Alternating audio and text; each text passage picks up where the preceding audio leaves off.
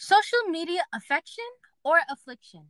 Hey everyone, welcome to our podcast. I'm Catherine Lane. And I'm Cindy Vitalia. Today is April 28th.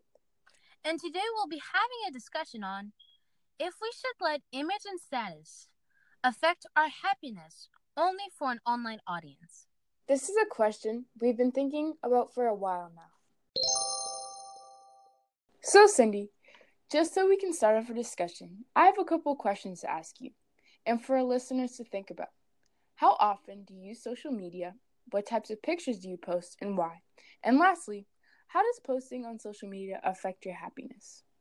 Well, Catherine, to be honest, I use social media daily. I post pictures of nature because it's really amazing to see how one thing can have so many different views based on what season or time of day it is. I think social media can affect my happiness in many ways.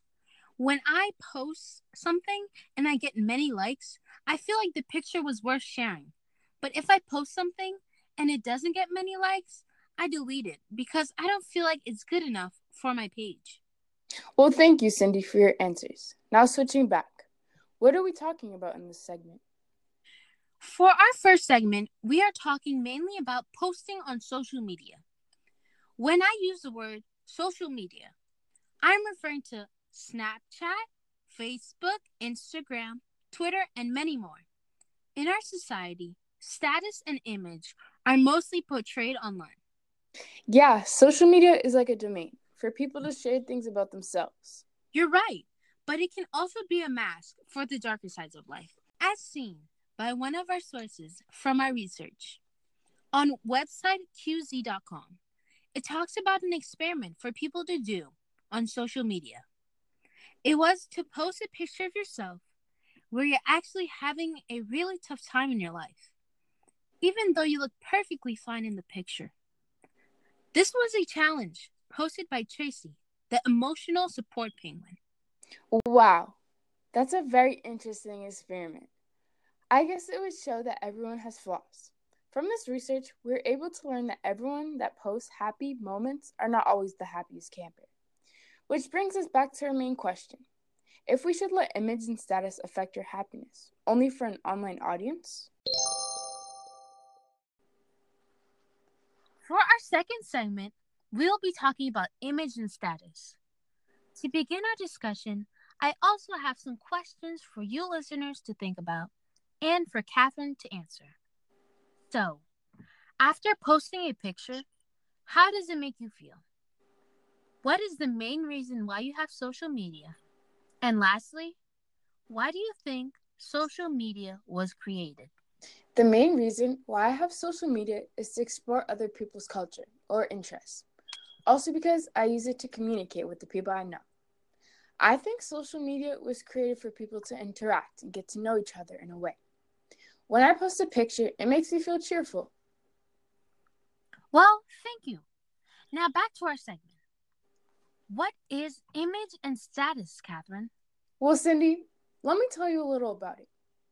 Basically, your image is your appearance, such as the way you dress yourself, how you maintain yourself. It's a side that people can see about you. Each and every day, we go about our life seeing many people, but we don't know their personal side. This is due to the fact that people can use image to make an impression or an act to hide their personal side, and this can be problematic in society. Is image the only thing that's problematic? No, not necessarily. Status can also play a role in this act. How so? Status is a high rank or social standing in society. In this day and age, people with highly social ranking are seen as the ideal in some cases. In result of them having status, it can cause some people to change the way they act in public or online. This is so they can maintain the image publicly. This idea is seen in our other source on psychologytoday.com. It states, rarely do people post their daily struggles on their social media accounts, partially because we're driven by society to showcase the best parts of our lives and not our struggles, said by Kristen Fuller, MD. This quote states that people only show one side on social media. The side they show is the positive side. Why is this?